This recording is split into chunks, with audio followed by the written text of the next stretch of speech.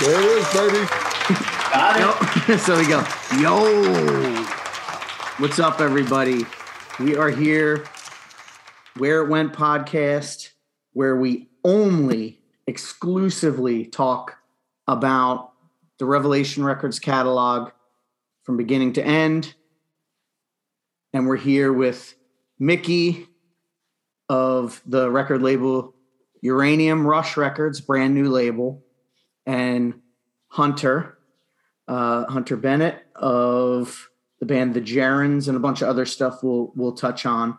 But this is going to be focused mainly on The Gerrans, which features Peter Kortner from Dag Nasty, who, I mention a lot on here. But we just wanted to kind of get the word out. Uranium Rush is a new label local to my area. We're in the Philadelphia area. And I kind of wanted to pick Mickey's brain, starting a record label. That's a daunting task. I know it's a one-man operation. So Mickey, I guess first off, Uranium Rush, what made you choose that name for the record label? So Greg, thanks so much for having us on. Seriously, we're big fans of your podcast and your co-hosts and the quality of guests you guys have geeking out on the same music I listen to and I grew up with is just really meaningful. So it's an honor to be here. So thank you so much. Thank you. So where the kind of the germination of the record label started, I'm going to have to I'm an old man now. I'm 52, but I'm going to go backwards in the time machine to like 86, 87. Well, I watched again. You put a little clip on your Facebook that I watched, I guess now it was a couple months ago.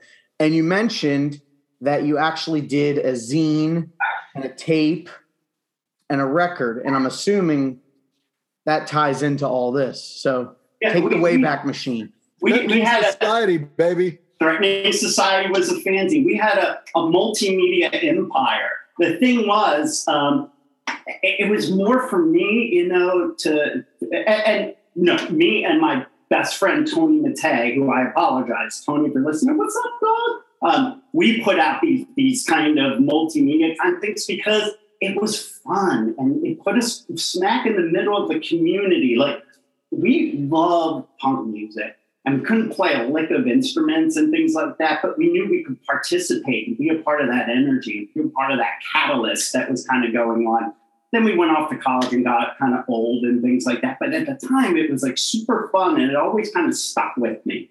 Subsequently, though, I grew enamored with Dischord and the DIY-ness and there's a band out there, or there's a label that kind of adjacent to Dischord called Simple Machines, where two great women created this thing that taught you how. It was a guide to putting out your own record yourself. They're like, we can do this, you can. So it always stuck with me, like, you might be able to do this. But to be honest with you, I never had felt the spark to do it, like something that I believed enough to put my energies into. Like, I want to get behind this kind of thing. And that brings us to, real quick, I know I'm pontificating or proselytizing here.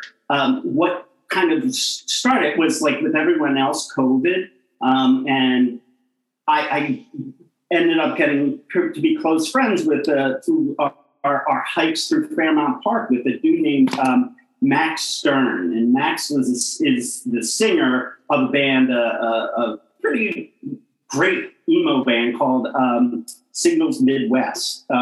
And Max, I would go to his long talks and things like that. And at the end of one of these hours-long hikes, he opens up his trunk and gives me his record, Impossible Sum, which was amazing. But I didn't have a turntable anymore.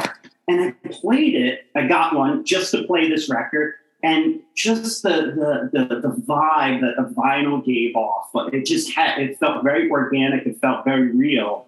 So I'm like, I think I might be back into this. So then that very same weekend, I got this compilation.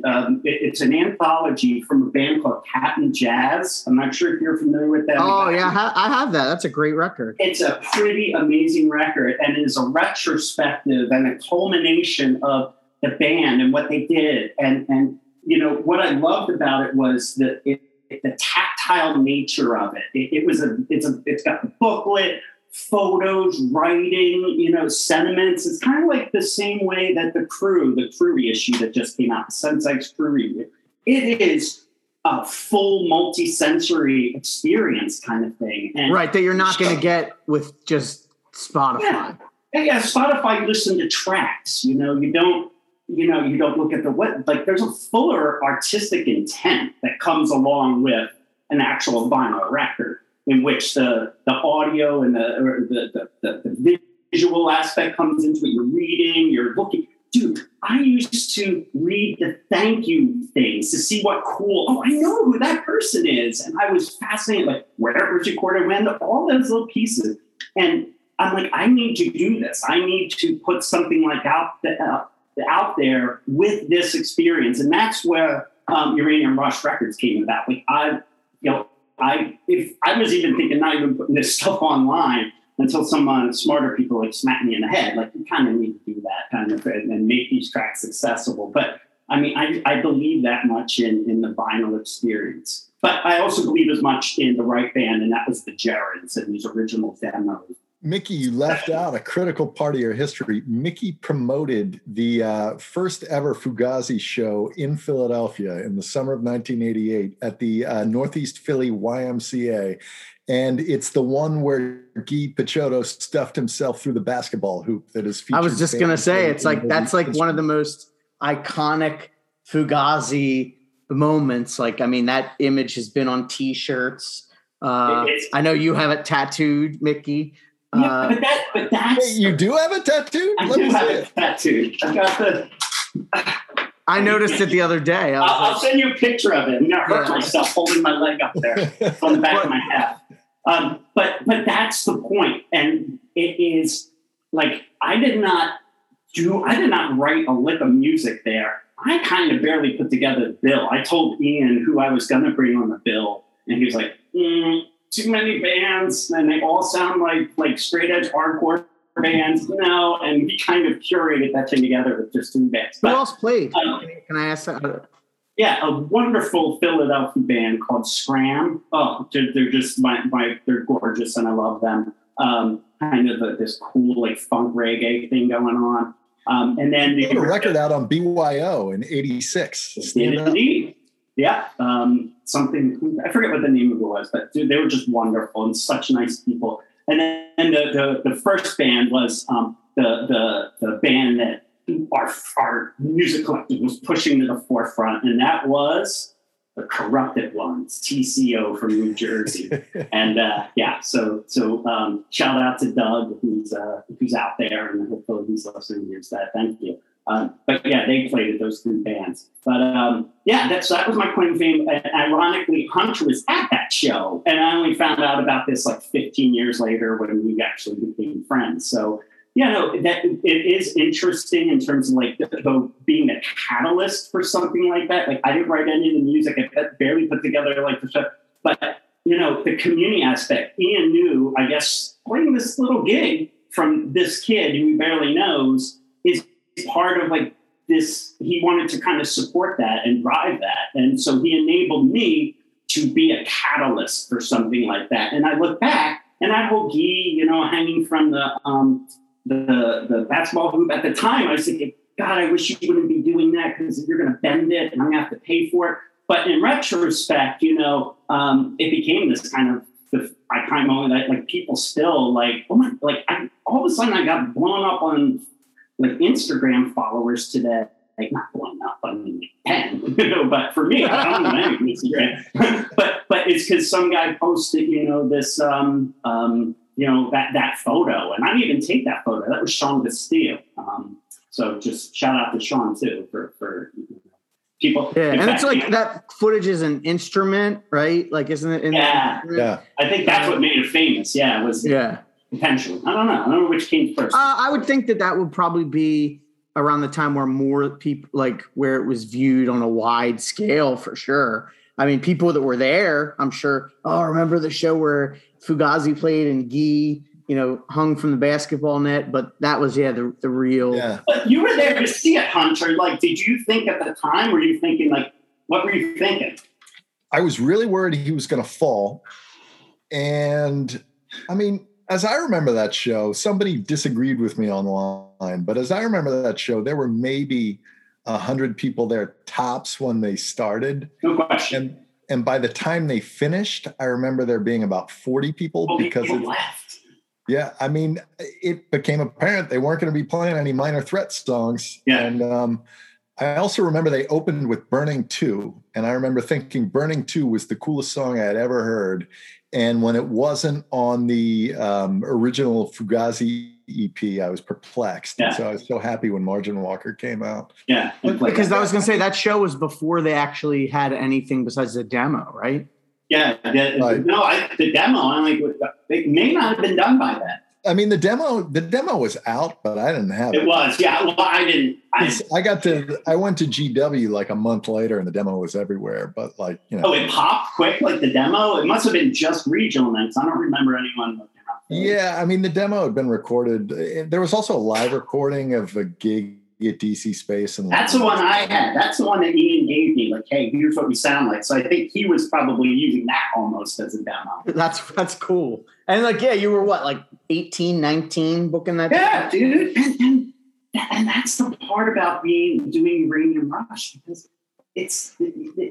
everyone wants to help, man. Everyone has been like so helpful. You said earlier in the introduction, and it was just me. That's so not true. I mean, I'm just like I'm more like a project manager, and yeah, I throw a lot of money at this because I really want to create a great product, But the artistic, it's almost like a collective that I've kind of been reaching out, and we've been having creative meetings and things like that, and people want to help, man. I mean, like design. We can talk about other things. But, I was gonna say I have some questions too about the design. So yeah, I did want to get to the answer. Why the name? Oh my all God. That somehow we got to hanging out like the basketball. 25 minutes ago. I apologize. A dear friend of mine, Ben Goldberg, who actually the Gerrans actually became a full band. I want to talk about that too. And yeah, Ben. Yeah, and he was the bassist of the band, and a dear friend of mine who passed away from cancer. And he had this old game. And it was a board game from the 1950s called Uranium Rush, an exciting new electric game for the family. And I just love the graphics, and I love the artwork, and just like, it's so ridiculous. It's coming from a time where everyone thought atomics, stuff around atoms and things like that was like cool, as opposed to really dangerous. And before we knew better, but he passed away, and I kind of just took this as just because I loved it, and it just seemed like the natural thing, because I hope I don't get sued. Took the artwork and name from it, and it might be on some stuff. It's a nice tribute. It is a glorious man, and this was a tribute for sure. So then I want to talk a little bit about the Gerrans, because I remembered being, I've mentioned a bunch of times the Dag Nasty message board on the pod, just because a lot of topics arise. And I remembered finding it completely insane, being like a Dag Nasty fan, hearing like, oh, Peter, the singer, he now lives in the Philly suburbs. And like, I actually remember our mutual friend, Joe Acavella, saying to me like, Peter Kortner lives in, Glenside or wherever it was. He was like, I'm thinking of like seeing if he wants to meet up for a drink and hang out. And, that just seemed so crazy to me. But I remembered hearing he's doing this music, but it's just him and one other person. And that was you, Hunter. So what was the genesis behind this I'm going to call it like a project, because as a duo, you guys never played a show, correct? That's right. Do you want to hear the long version or the abridged version? You can do the medium one. Yeah, do the medium.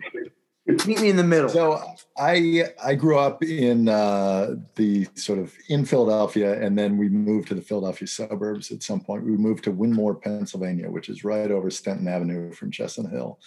And my friend Andy Carrigan, who also lived in Winmore, Pennsylvania, lived on a street called Eastern Avenue that was just one block. And in the summer of 1987, when Wig Out at Denko's came out, we used to sit around on his porch and drink beer and smoke cigarettes and lament that all the great music was being made in Washington, D.C., and Winmore was the most boring place on earth. So then in like 2002, somebody posted on the Dag Nasty message board, can somebody recommend 5 bands that sound like Dag Nasty? And I was just like, this is I typed something. I tended to be kind of a jerk on the internet back then. I typed something that was like, instead of like searching for 5 bands that sound like Dag Nasty, why don't you listen to Dag Nasty or explore other types of music that you might like? And then I just looked at my CD collection and typed the names of various recommendations. And the only 2 that I remember, because I was going in alphabetical order, were The Mentors and Joni Mitchell. And, that's in your record collection? Yeah.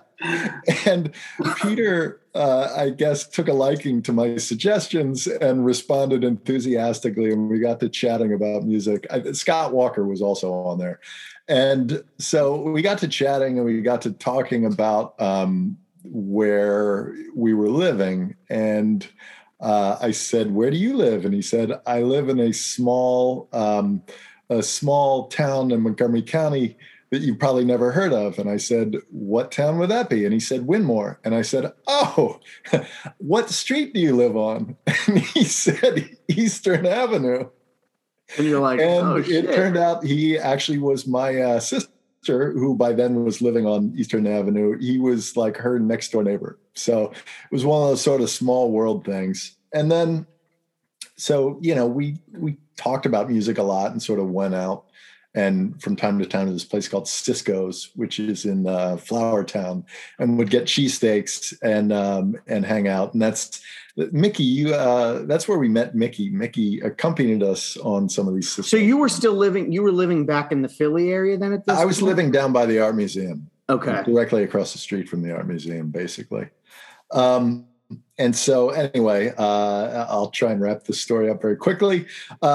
Peter and I discovered we liked a lot of the same stuff. I had pretty much retired from music in the 90s, and then sort of through a weird fluke, I ended up doing a one-off gig playing bass for David Thomas from Pere Ubu and Rocket from the Tombs. And that went well and was a lot of fun. And David Thomas was very complimentary of my bass playing skills, which I never really thought very much of myself. And that kind of inspired me. I was like, maybe I'm not terrible and maybe I should make music. And so I tossed the idea out to Peter. I was like, hey, I've got a home recorder. I can record some stuff on it.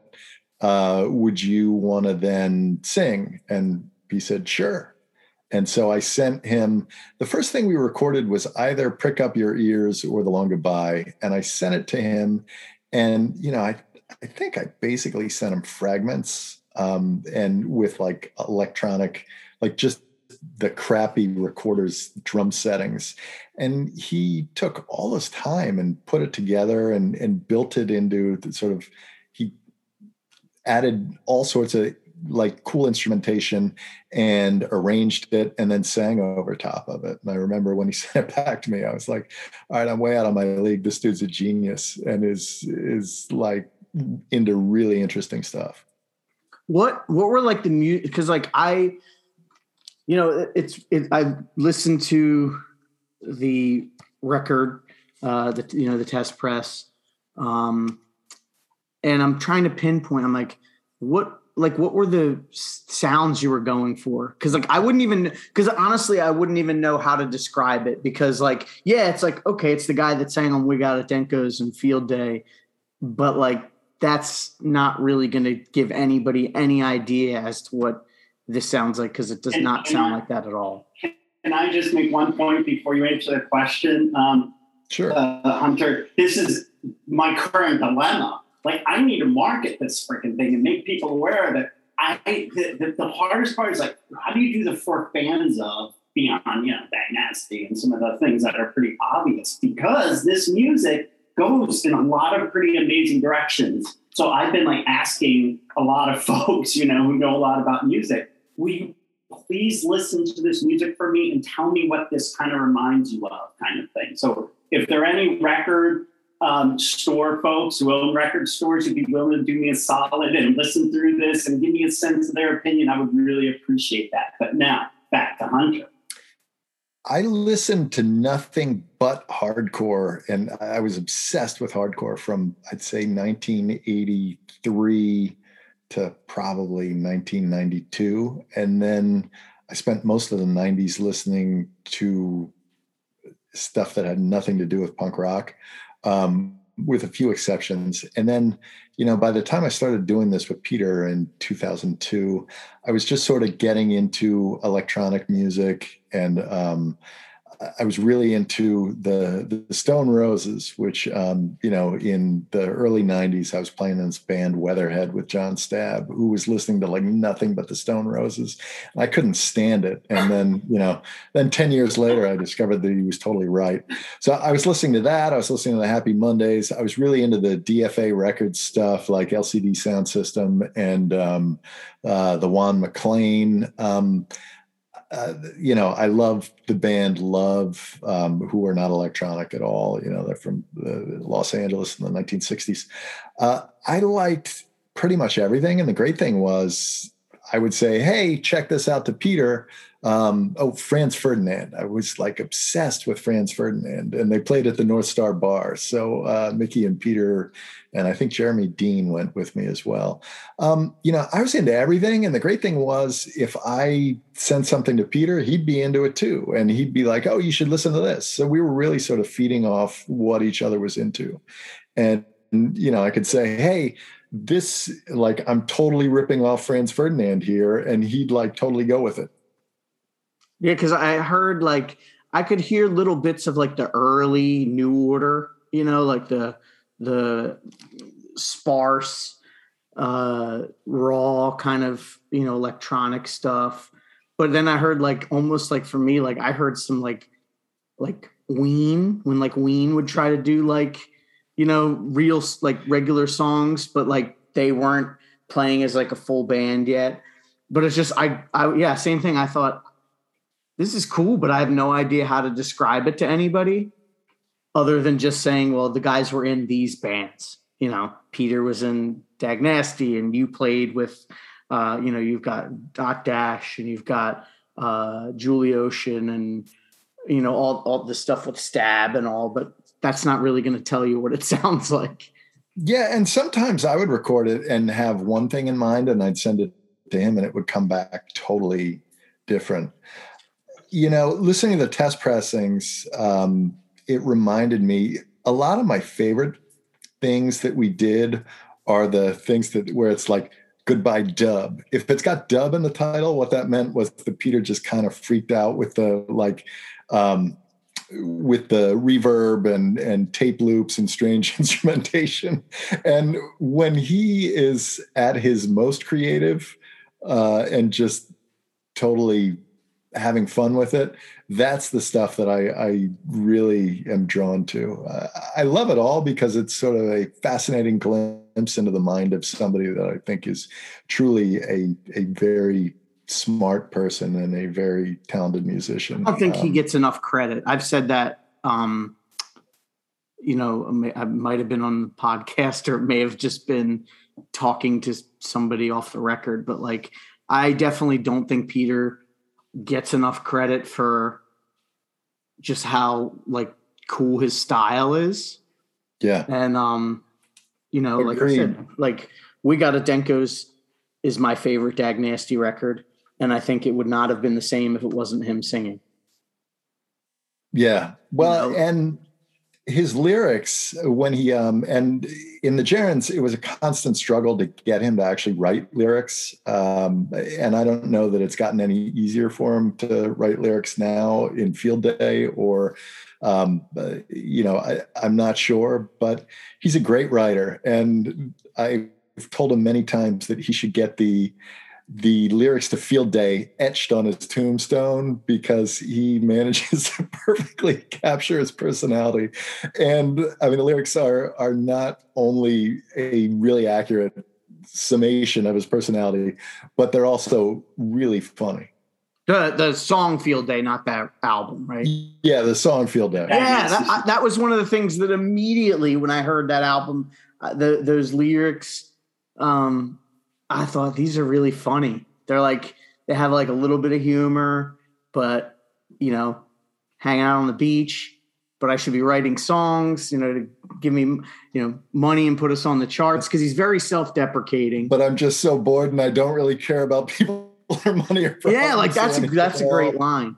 And knowing him, not as well as you guys do, but I'm like, oh yeah, that's genius. But so this is 2002. So this, just for those, this collection by the Gerrans is called Hitsville, PA. So this, was it originally just a CDR that you guys passed around, or? I think so. It had a ton of different iterations, and in the Gerrans vaults, there's so much stuff. Peter did all by himself, just a fascinating reworking and tremendous reworking of Your Mind that's all electronic. I want to hear that. We lost a lot of stuff. His hard drive crashed and couldn't be salvaged, so we lost a lot of stuff. But this, I think we made all this music from like 2002 or 2003 to probably 2008. It largely stopped when I moved to DC in the in the spring of 2006. And we were going to keep doing it and tried to, but it was kind of hard. And Peter also, Peter hooked me up with Terry Banks, who I then played with in Julie Ocean and now play with in Dot Dash. So that worked out very well for me, but unfortunately the Gerrans kind of fell by the wayside until like 2009, I think, when Peter and Joe and Sal Canestra and Ben Goldberg and Mickey and the original drummer was Paul, whose last name escapes me, but actually made the Gerrans a band that performed these songs live. That's what I wanted to ask about, was like, did you guys play? So I guess you must have given Peter blessing, like, hey, if you want to, do these songs live, I can't rehearse or do it, but if he gets other people to do it, it's, hey, I think that's cool, whatever.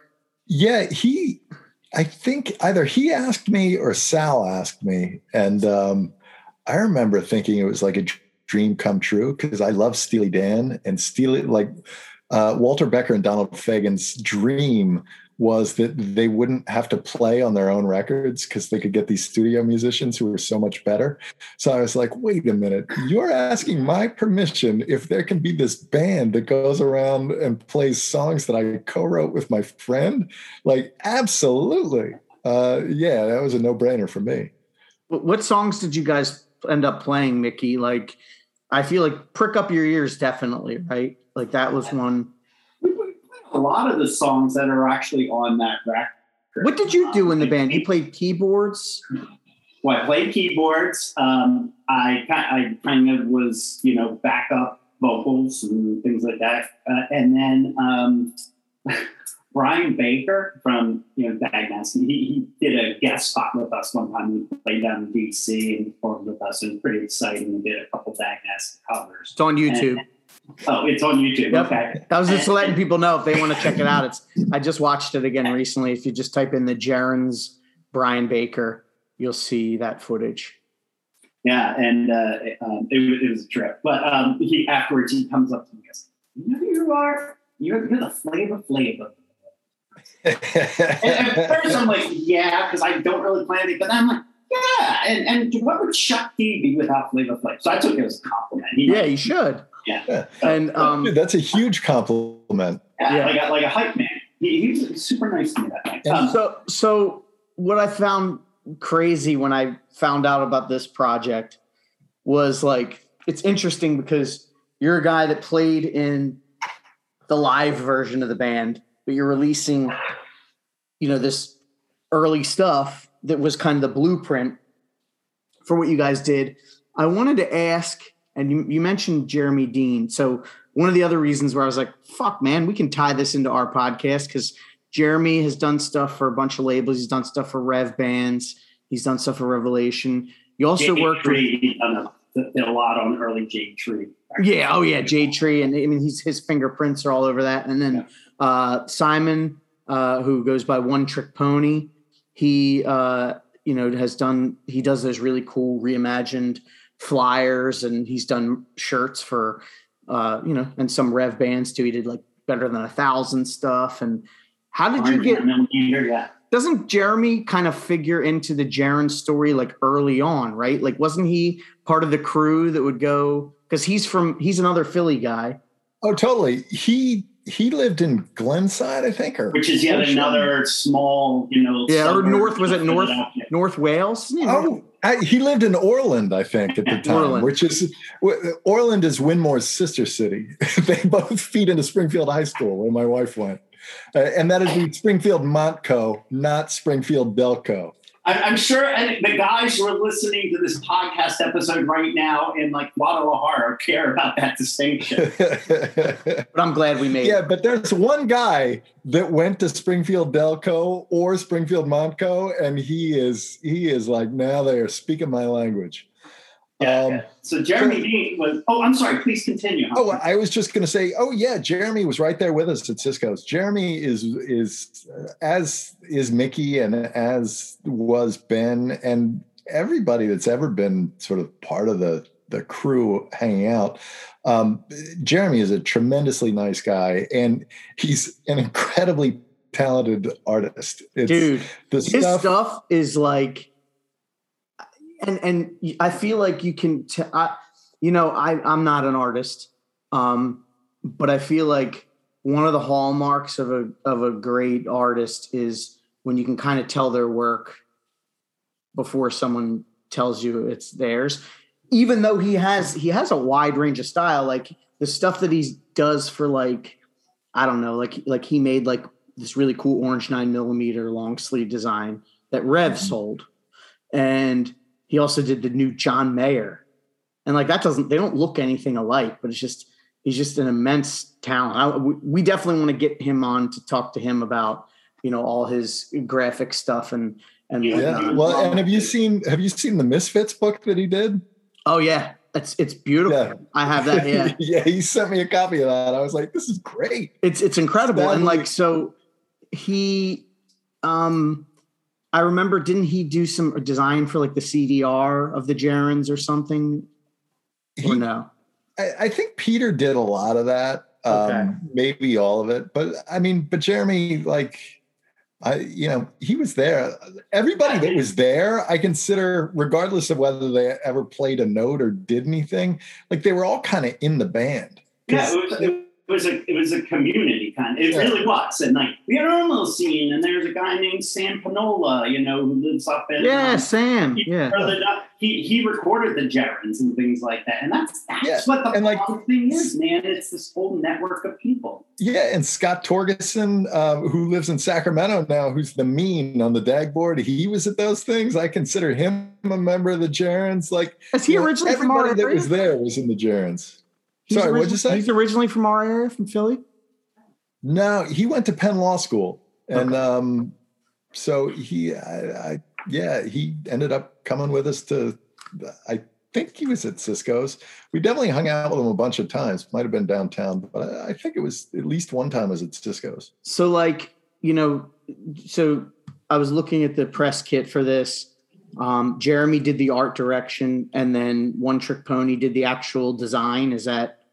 Yeah. So essentially, it was so egalitarian, and everyone was so nice on this project that and I've never seen two designers work so collaboratively. So I wanted to give credit to each other, but the work kind of bled through. Like Jeremy did the initial, jacket design, and he just had so much going on. He couldn't kind of take it over the goal line.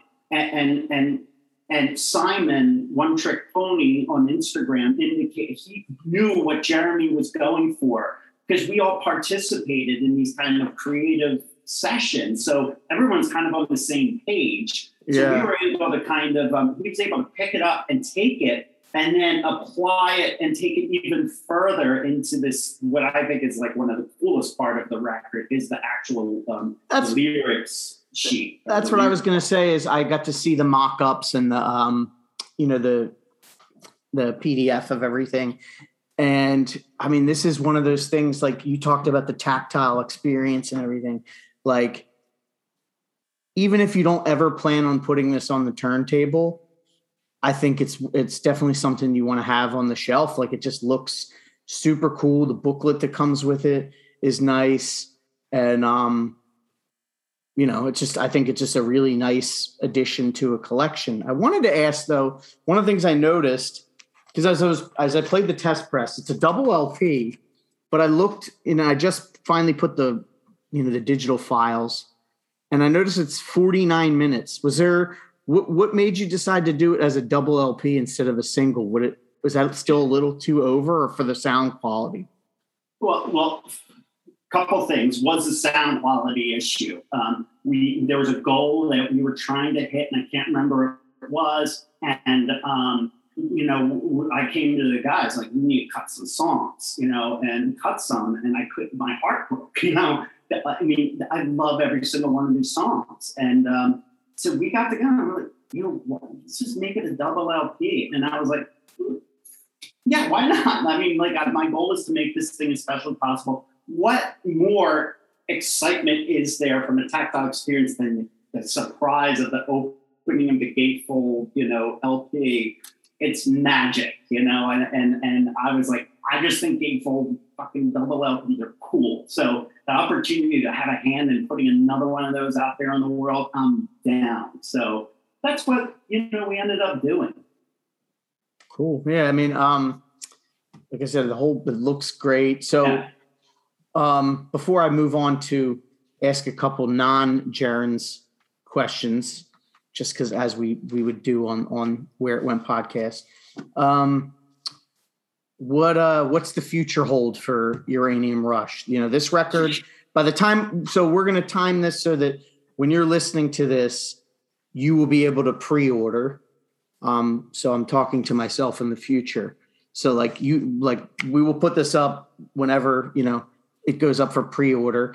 Now, where will they go to pre-order this through? Sure. You could go to thegerunds.com, TheGerunds, thegerunds.com. You can go to Uranium Rush, and you'll get taken to the store. You can listen to samples and things like that. Cool. It'll also be up on Big Cartel, so you'll be able to access it. I'm sorry, Bandcamp as well. So Bandcamp, nice. And but what's the future? What's It's going to be there are bands that I really, really want to work with.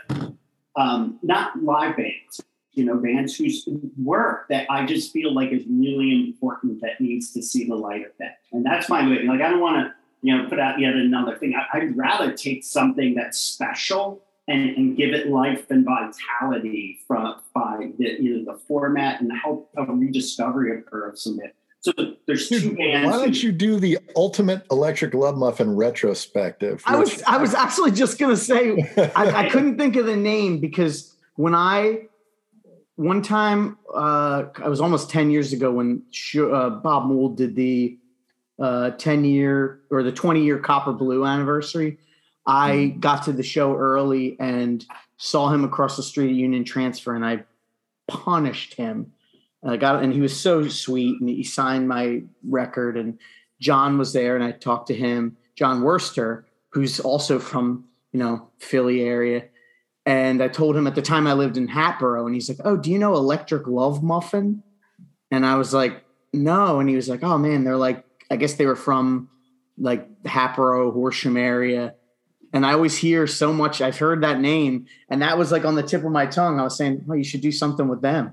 You would really love them, I think. That's what people have told me too. Yeah. But they were like maybe Phillies replacements.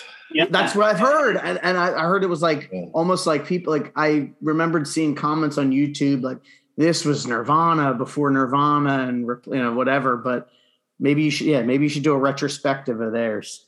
Well, that's I would welcome that opportunity because I love them so much. I saw them play so many times, over the years, and it was cool. They were a very important part, I think, of the Philadelphia kind of music scene, and at least at the time I was going there, they would play all ages shows, they would play bar shows and things like that. But there was this energy about them, and they were on your bill. It kind of gave you some, not just cred, if I had a name on it, but like some musical, that, okay, this will be an interesting show. This will be an accessible, good show. Yeah, and they're actually still making great music. Rich Kaufman's in this band, Foxy Cotton, who put out a great record about a year ago. Yeah. And Poppy, which is Brian Campbell and his wife and her brother, who was the drummer in Scram. The Poppy record that came out like a year or so ago was also great. It's fantastic. So yeah. It's awesome that they're still making great music. Before I forget, I've got a funny John Worster story. Did you ever go to JC Dobbs, Greg? What did it end up? Did it change the name to? Yeah, it did, and then I think it went back to, then it was billed as like the Fantastic Dobbs. It's sort of most famous because Nirvana played there like pre Nevermind. Yeah, there's video on YouTube of that too. Yeah, but the Dobbs was tiny, and it had promo photos of bands all over the place, like all over the walls, and like up on the stage, on the walls, out in the crowd. And I saw Superchunk there, and they were playing. And after one song ended, Max said, "Hey, John, I didn't know you used to be in Psychotic Norman." Because there's a Psychotic Norman promo photo. There was like on the wall, right inside of the stage. Apparently, when Superchunk play Philly, they still stay. They stay at Worster's parents' place. Oh, really? Yeah, they mentioned that. Might have been the last time I saw him. Mac might have said something, but John he's super funny, and I love he's one of my favorite drummers ever. So it was cool to have him kind of hit me to Electric Love Muffin. But you mentioned, Mickey, there. You said there was bands. Do you have bands? Can you say the bands that? Yeah, I can't right now because I'm trying to compel them to do something. And understood. Yeah. But I'm gonna work my wiles, my masculine wiles upon them. Nice. Yeah, if he mentions them now, Greg, it's going to up their fee by 500%. So he's. Oh yeah, I mean we're a top 200 music podcast. So what can I say? Yeah, this is already gonna, this record will sell out within the first day. Just from us, we're Brian McTernan from Battery and Be Well said we're tastemakers. Oh, there you go. Nice. There we go. Awesome. Tastemakers. So, speaking of Rev, of course, I have to still ask you a little bit because I know now Hunter. I'm thinking you have almost nothing to add about Revelation Records. Like you were too busy hanging out, drinking beer, smoking cigarettes to care about the Youth of Today or Gorilla Biscuits 7 inches. I guess I saw Youth of Today at least 3 times, Greg, maybe 4. In fact, I was talking about Youth of Today earlier today and how, in my estimation, and I recognize I am dead wrong about this, and Youth of Today went on to a long and storied career as headliners. But I always think of Youth of Today as sort of the Foghat of punk rock because they would always. I saw them multiple times, but because they were always playing right below the headliner. Like the first time I saw them, they played with Youth Brigade at some Penn fraternity house. But actually, Youth of Today showed up late because I think is Porcell the guitar player, or is it Porcell? Yeah, Porcell. Yeah. Yeah. So he had an exam, and I guess his exam ran late. So they arrived after Youth Brigade had already played. So they played They played like really late. And then another time, but they were supposed to open. And then another time I saw them play right below the Adolescents at the Kennel Club.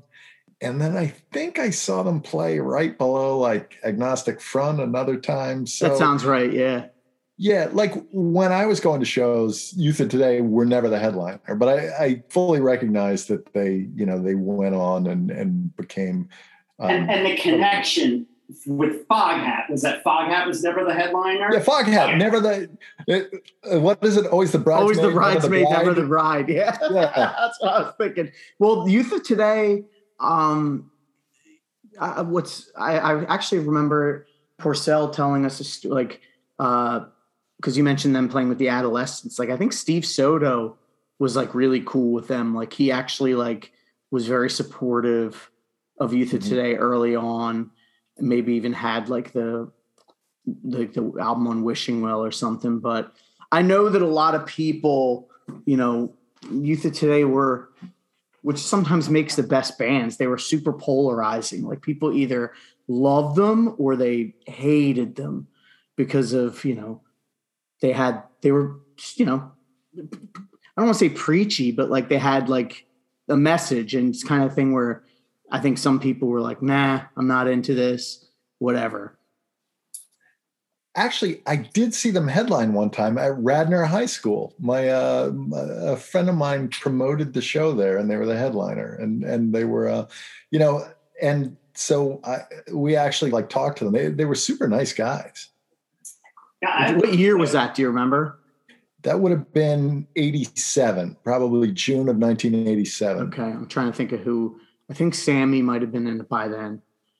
They always seem to have different people in the band, and sometimes the people in the band would be like in the band for that show. Like, I think the Adolescents show, the drummer they had borrowed from like Bold or something like that, and they had to leave early because they had promised his parents he'd be home by 11. He told that story, Drew. That's Drew Thomas from Into Another. That's the guy's name, Drew. If you listen to the Break Down the Walls episode, he told that story where, because he plays on Break Down the Walls, and then he like played some shows with them, but like they were supposed to get to Canada and he couldn't get into Canada, or something like that. But he definitely, that's 100%. Like, he had an exam and had to get home, for school the next day or something. Cause he's younger than, like, I think he was like 14 or 15,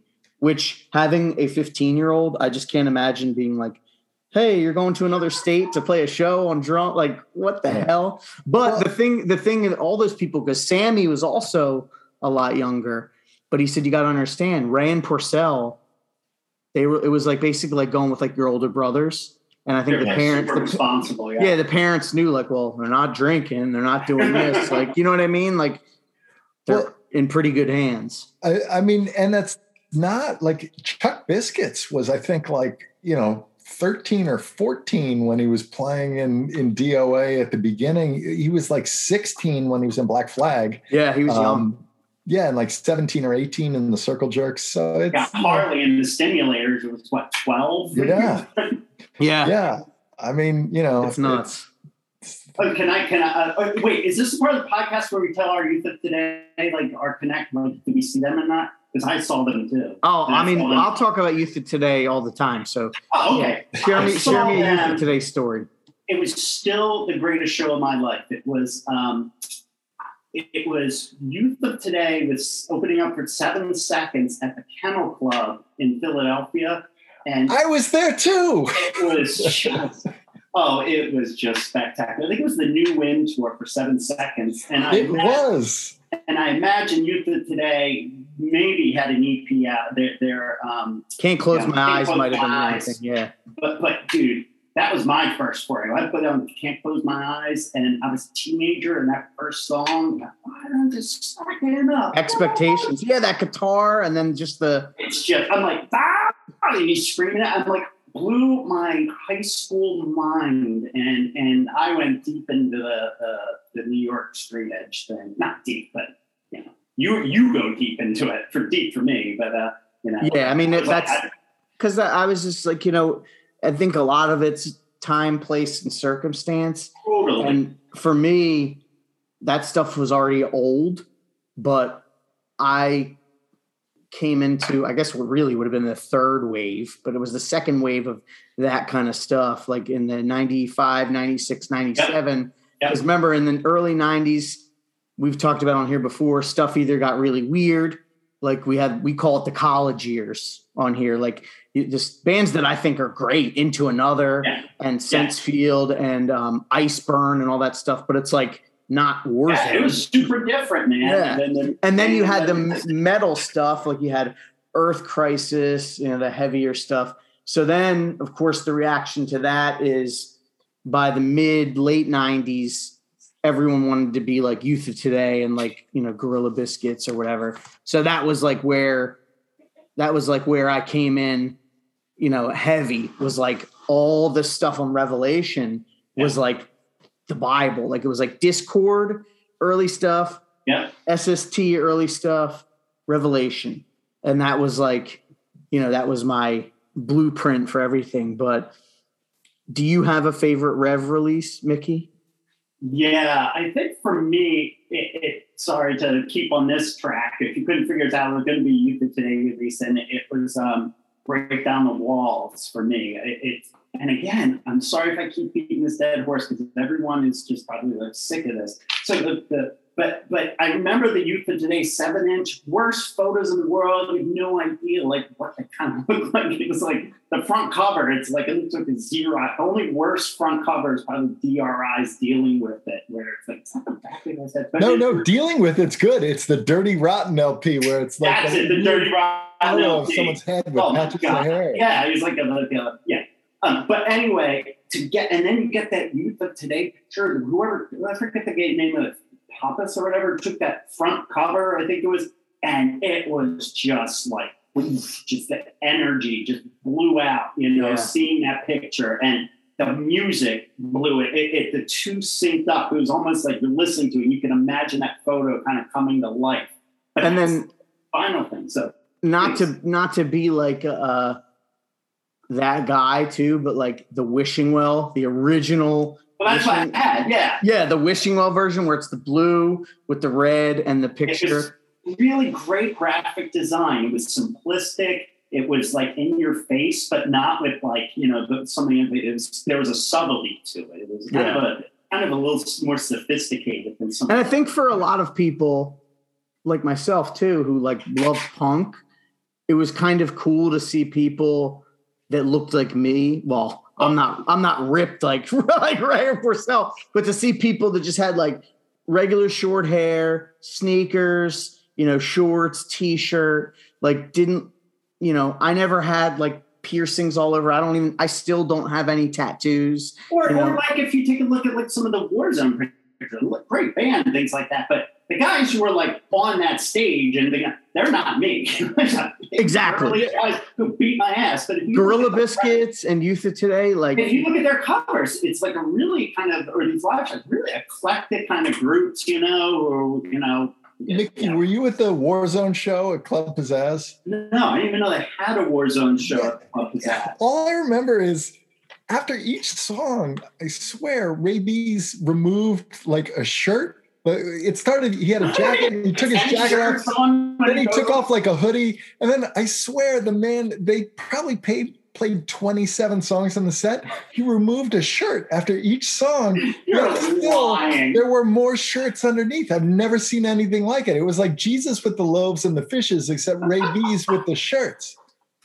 If anyone listening has one of those shirts, Instagram that show. I can't believe that occurred. That must have been amazing. So it was amazing. When I think of some of the stuff that I saw, and like, I particularly now, it all seems like a lifetime ago. And I was obsessed with Discord, like all things Discord. But, it's Philly. You'd go see whatever was playing. And a lot of times you'd see bands because they're opening for somebody else. But like, Mickey, were you at the Uniform Choice Staring into the Sun show? I was. I have pictures of that if you ever want to see that. I do. Okay, I'll send you those. Yeah, please. Yeah, it was amazing. They came out like decked out all in black, and they had longish hair. They were the nicest guys, though. We interviewed them for our zine. So nice. Yeah, my friend yelled out like for them to play one of the spoken word pieces from the first album, and the one guy actually laughed, which I thought, really? They had a sense of humor about Did Uniform Choice? I forget what I was gonna. Oh, I know. Speaking of Uniform Choice, Wishing Well, Porcell told a great, and this ties it all together with Discord. Told a great story about, Break Down the Walls first on Wishing Well, and they go to like basically like the Wishing Well guys would like be at almost every show in that area of California, I guess Orange County, and they would like set up like they were like one of the first like to really do the merch thing. Yeah. You know what I mean? Like so. I heard your podcast episode. Well, I figured Hunter probably didn't hear it, so I'll share it. Please, it's a great story. So they would set up merch and sell like Wishing Well shirts and Unity and Uniform Choice, whatever. And I guess at this show, Porcell was there because they were all living in California, like just staying with different people, and like I think they were staying with like Dan O from No for an Answer. Or and other just people in they were basically house surfing. Yeah. And when the actual Wishing Well LPs came out, they got delivered, and they Porcell opens the box at like he's talking to Brian Baker, and I guess Pat Longry or whoever brings over the box. Here's the records. So Porcell opens it. So the first person to actually hold the record was Brian Baker. Like he gave him a record, and Brian was like, "This is a great looking record." Like even Brian had to concede, like, "This looks sick." Like, because like you said, that cover, I mean, that's burned in my brain forever. And I've seen so many bands, and it's awesome replicating that, like almost the exact same like angle and things like that. And it's powerful stuff, man. It really is. Just simple imagery and just clean lettering, and it just really can resonate for sure. Yeah, and we talked to Dave Bett, who designed like the Gorilla Biscuits LP and the Way It Is comp, and he actually did the Youth of Today Break Down the Walls, the Rev version. Like he, doctored it up a bit. Yeah. So that was cool. So Hunter, do you have any Rev releases that you enjoy? I'm not sure. I had Break Down the Walls, but I think I had the Wishing Well version. I'm a little embarrassed to admit this, but I don't think I own any Revelation records. Did you like Gorilla Biscuits Start Today? I mean, that seems to be the one where like. I don't think I've ever heard Gorilla Biscuits, but wasn't Civ the guy in Gorilla Biscuits that did the Can't Wait 1 Minute More song? I remember that from the commercials. And a guy that I used to work with when I was working at the DA's office in Philly was sort of more of a 90s hardcore guy. And I was like, who does that song? The Can't Wait 1 Minute More. And he was like, oh, it's Civ. So I loved that song. And we used to sing it in the halls of the Philly DA's office. Well, I would say check out Gorilla Biscuits Start Today. Okay. I'm always but I always say like there's a ton of music out there. And to me, I'm always like, it's never too late. There's some things where it's just like, if you didn't like experience it live, it's kind of like, I'm not going to right? Yeah. But like, I feel like Gorilla Biscuits is something where like anybody can hear the Start Today record. And it doesn't matter, if you've never seen them back in the day or haven't seen them reunited. Like it's basically like Dag Nasty and 7 Seconds, like in a blender, but with its own style. Like it's still like Walter, who did Quicksand and everything. He wrote the music. I'm also not sure I've ever heard Quicksand, but people rave about them. Jesus Christ. We're gonna get like a 1-star rating on this episode. We'll cut that one out. So, question what I will say, Greg, do you have Sirius XM? No. It's changed my life for the better. I mostly listen to Underground Garage and The Bridge, which are those maudlin 70s soft rock hits that were the soundtrack to my youth. Yeah, wow. As part of their promo for that new deluxe Beach Boys thing that's got like Surf's Up. The Feel Flows. Yeah, Feel Flows. They've got a Beach Boys channel that's like nothing but Beach Boys like all day long. It is so good. I listen to it until my wife and children start begging for mercy and are like, you got to change the channel. Do they play like deep cuts, obviously, and stuff? Oh, yeah. I mean, there's, it repeats a little too much for my taste, but they've got, they'll play like Darlin' and they'll do, a lot of stuff off of Surf's Up, obviously. And, I've decided, as much as I like the artistry of Pet Sounds and Smile, frankly, the early stuff is what I love the best. Yeah. Really? About cars and girls. Man, I actually like this. I guess this is probably one of the first times we've met the Beach Boys have been mentioned on Where It Went podcast. But I think some of the stuff after Pet Sounds is really good. Like the Sunflower album. And then Love You is like so freaking weird. Mm-hmm. And almost really there's elements of Love You to tie back to the Gerrans that maybe even creep into some of the rudimentary like synthesizer sounds and just like real dry, you know what I'm saying? And like some weird Hey, lyrics. That's me on the rudimentary side. No, but it's I don't mean it like, it was Brian Wilson playing it. Like, so you're as good as Brian Wilson. Congratulations. Thank you, Greg. I'm putting you in the same league as Brian Wilson. I believe you are alone in putting me in that league. But there's a song on Love You that's like, you don't know if they're singing about a baby or like a young girl, and it's really weird. Like that record's just fucking weird as hell. Yeah. I forget what it's. I Want to Pick You Up. That song. If you have never listened to it, go on YouTube. I Want to Pick You Up. Beach Boys Love You. Yeah, I can't think of that one off the top of my head. I'll check it out. Have you read The Nearest Faraway Place by Timothy White, who's the guy that wrote the Catch a Fire, the Bob Marley bio that's sold like a billion copies? The Nearest Faraway Place might be the greatest book about music I've ever read because it's about like post-war California and the rise of the automobile. It tackles the history of surfing. It talks about, the Beach Boys, obviously. The scope of that book is just incredible. And it's so interesting. Gives you so much insight into the Beach Boys. I can't recommend it highly enough. And I think you can probably buy it for, $1. Because I don't think it certainly wasn't as successful as Catch a Fire, but I can't recommend it highly enough.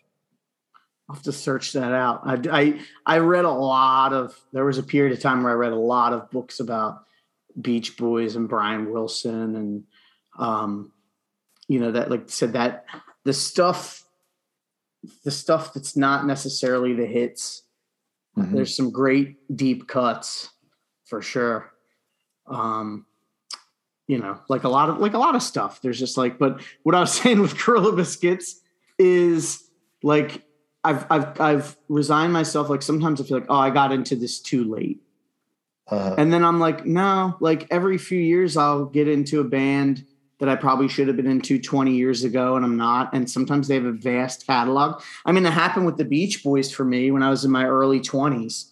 Like, I knew that everybody knows the Beach, like unless you grew up where there was no radio or anything, like you've heard the Beach Boys, right? Mm-hmm. But like, I didn't really, like I went hard into them, like in the early 2000s, like where it was like every week I had to get, a different record.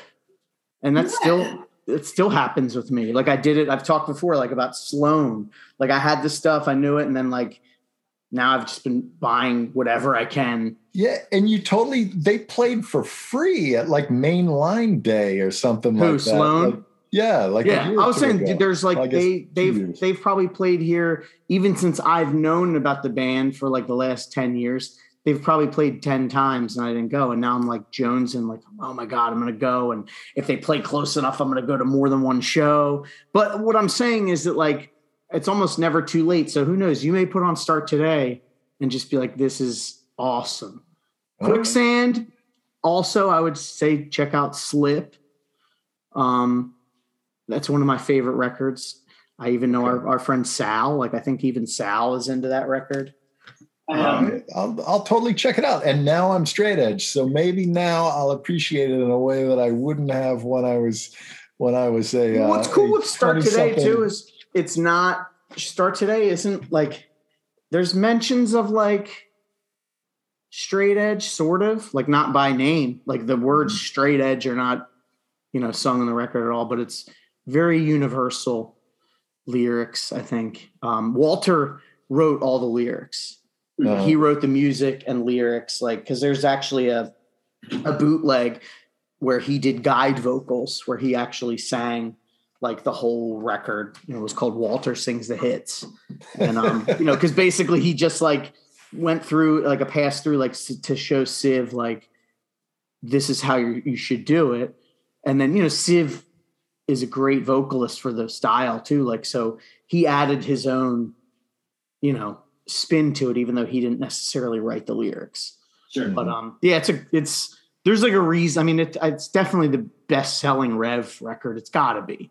We asked Jordan, he didn't have exact, but he said it's probably either, Start Today or the Texas is the Reason record, or maybe the Inside Out 7-inch. Yeah, Texas is an amazing band. That record is just phenomenal. What does that sound like? I'm bad at this. I'm really bad at it. You got to get good at it, though, man. You're gonna. I know. I got to work this now. They were like that wave of like Sunny Day Real Estate. Like when Sunny Day Real Estate kind of really was like the hype thing. They spawned a lot of bands that didn't really sound like that, but that was like the best way to describe them. Where it's like they came from hardcore, but they're not like hard. They have melody, but it's not melody like, Green Day or something. It's like its own thing, post-hardcore or whatever. Then they're from New York. But yeah, that record's really good. Sensefield. Rev did a lot of cool stuff. Into Another. Have you ever listened to Into Another, Hunter? No. You might. That's like... Mickey, you like Into Another, right? I do. I like Into Another a lot. Really kind of trippy. As Drew, like there's one record where they Drew from Gold is the drummer. Gold is actually it. But they've got like long hair and they've got necklaces. They kind of look hippied out. And I forget which record that was. But the music is just really kind of groovy and takes directions and areas that you would not expect. With a singer that has like... Given their pedigree, Richie from Underdog was the guy. It just what about Super Touch? Love Super Touch. One of my favorite Rev releases. Okay. And here's a little fact. I asked Ian and I were talking at some point where like we're talking at the time, it was like when Revolution first started. I asked him, which of these bands is like, the New York scene, it sounds like really good. But he said that Super Touch was the one band he thought like kind of popped above them and had something. Ian Mackay said this. Yeah, a certain je ne sais quoi, at the time. This was again like early 90s. He's pretty much kept to that line of thinking. At least I know I read there was a book Rev did in the 90s called All Ages. It was like it was about straight edge, but it was just interviews with a bunch of people from, that wave. And Ian was interviewed and said like Super Touch, Searching for the Light. He definitely thought, that book. He thought that was kind of the song that stuck out. But yeah, he like Into Another, Richie he can sing and he can hit notes. And it's like a mix of like later Bad Brains, but like Black Sabbath and Judas Priest. Like they're great. That may be your entry point into Rev. consider both. I think that's like a little bit Ignore us. Right, Listen to the album. can you guys text me the list of things that you think I might like? And do you have Spotify? No, but I have Amazon streaming, so I can listen to pretty much everything. We should open up a community list for all of all of your listeners who could contribute which song should be. Yeah, let's hope. All that's right, what we're gonna do. Let's do this. Go. Okay, so I've got to, for all you out there that have the patience to listen to this, first off, I apologize for my lack of familiarity with the Revelation catalog. And I apologize for making Greg talk about the Beach Boys for 10 minutes. We'll edit that out. People are going to just challenge out there double for you. Speed. Oh, if I have written a book about Roger Rogerson from the Circle Jerks titled The Prodigal Rogerson, and whoever sends me the recommendation of the Revelation record that I enjoy the most, I will gladly, if you send me your address, if you are interested, I will gladly send you an autographed copy of The Prodigal Rogerson as a demonstration of my sincere thanks. And Mickey, can we send them a free copy of the Jaren's double LP too? There you go. Yeah, you can deduct it from my royalties. There we go. So this will be fun. So people, Hunter. So I'll tell you what I know about Hunter. Like I said, he's not an old guy. He just like you said, you were more into that Discord scene. You saw, obviously, I mean, you guys listened to the episode. He saw all these bands, but like let's try to give him a little taste of recommend some releases, and when we post this episode up, leave them in the comments and I will forward it to Hunter. I wanted to mention your book. You already did it for me. You made my job a lot easier. So check out Hunter's book. We've talked about the Circle Jerks before on here because, Trust Records, our friends, did that amazing reissue of the Group Sex album. And like I said, go pre-order this Jaren's record, support, an up-and-coming label, support, the people that worked on it, like behind the scenes, the artists, One Trick Pony, Jeremy Dean. I don't know, just, what to do. And before I forget, I should give a special shout out. There are two very special guest musicians on the Jaren's record. The first is Yanni Papadopoulos from Stinking Lizaveta, who is the Yanni in the song Wig Out at Denko's Someone Let Yanni Drive. Someone also let Yanni play lead guitar on the song Jill, and the results are just tremendous. The dude is a major shredder. And the other guy is Matt Devine from Permanent Green Light, which was Michael, I'm probably butchering the pronunciation of his last name, but Michael Curcio from the 3 O'Clock, who I first discovered when I saw them open for REM at the Tower Theater like ages ago. But after the 3 O'Clock, Michael Curcio was in a band, Permanent Green Light, with Matt Devine. Matt Devine plays on the song Raymond Chandler's Los Angeles. We sent him like my poorly played guitar fragments with Peter singing over top, and Matt Devine put bass on. He put a guitar lead that is maybe the greatest thing I've ever heard. So, Matt Devine and Yanni Papadopoulos, to the extent that there is actual musicianship being demonstrated on the record, it is those guys. It's funny because when Jill? You said Jill? Yeah. When Jill came on, I was like, who is playing this solo? I was like, is that Hunter? No, I'm like, no, it's Yanni. Which I've, being from Philly, I saw Stinking Lizaveta a bunch, and they were like always really neat to watch. They melt your face. Yeah. That musicianship. So, well, guys, thank you so much.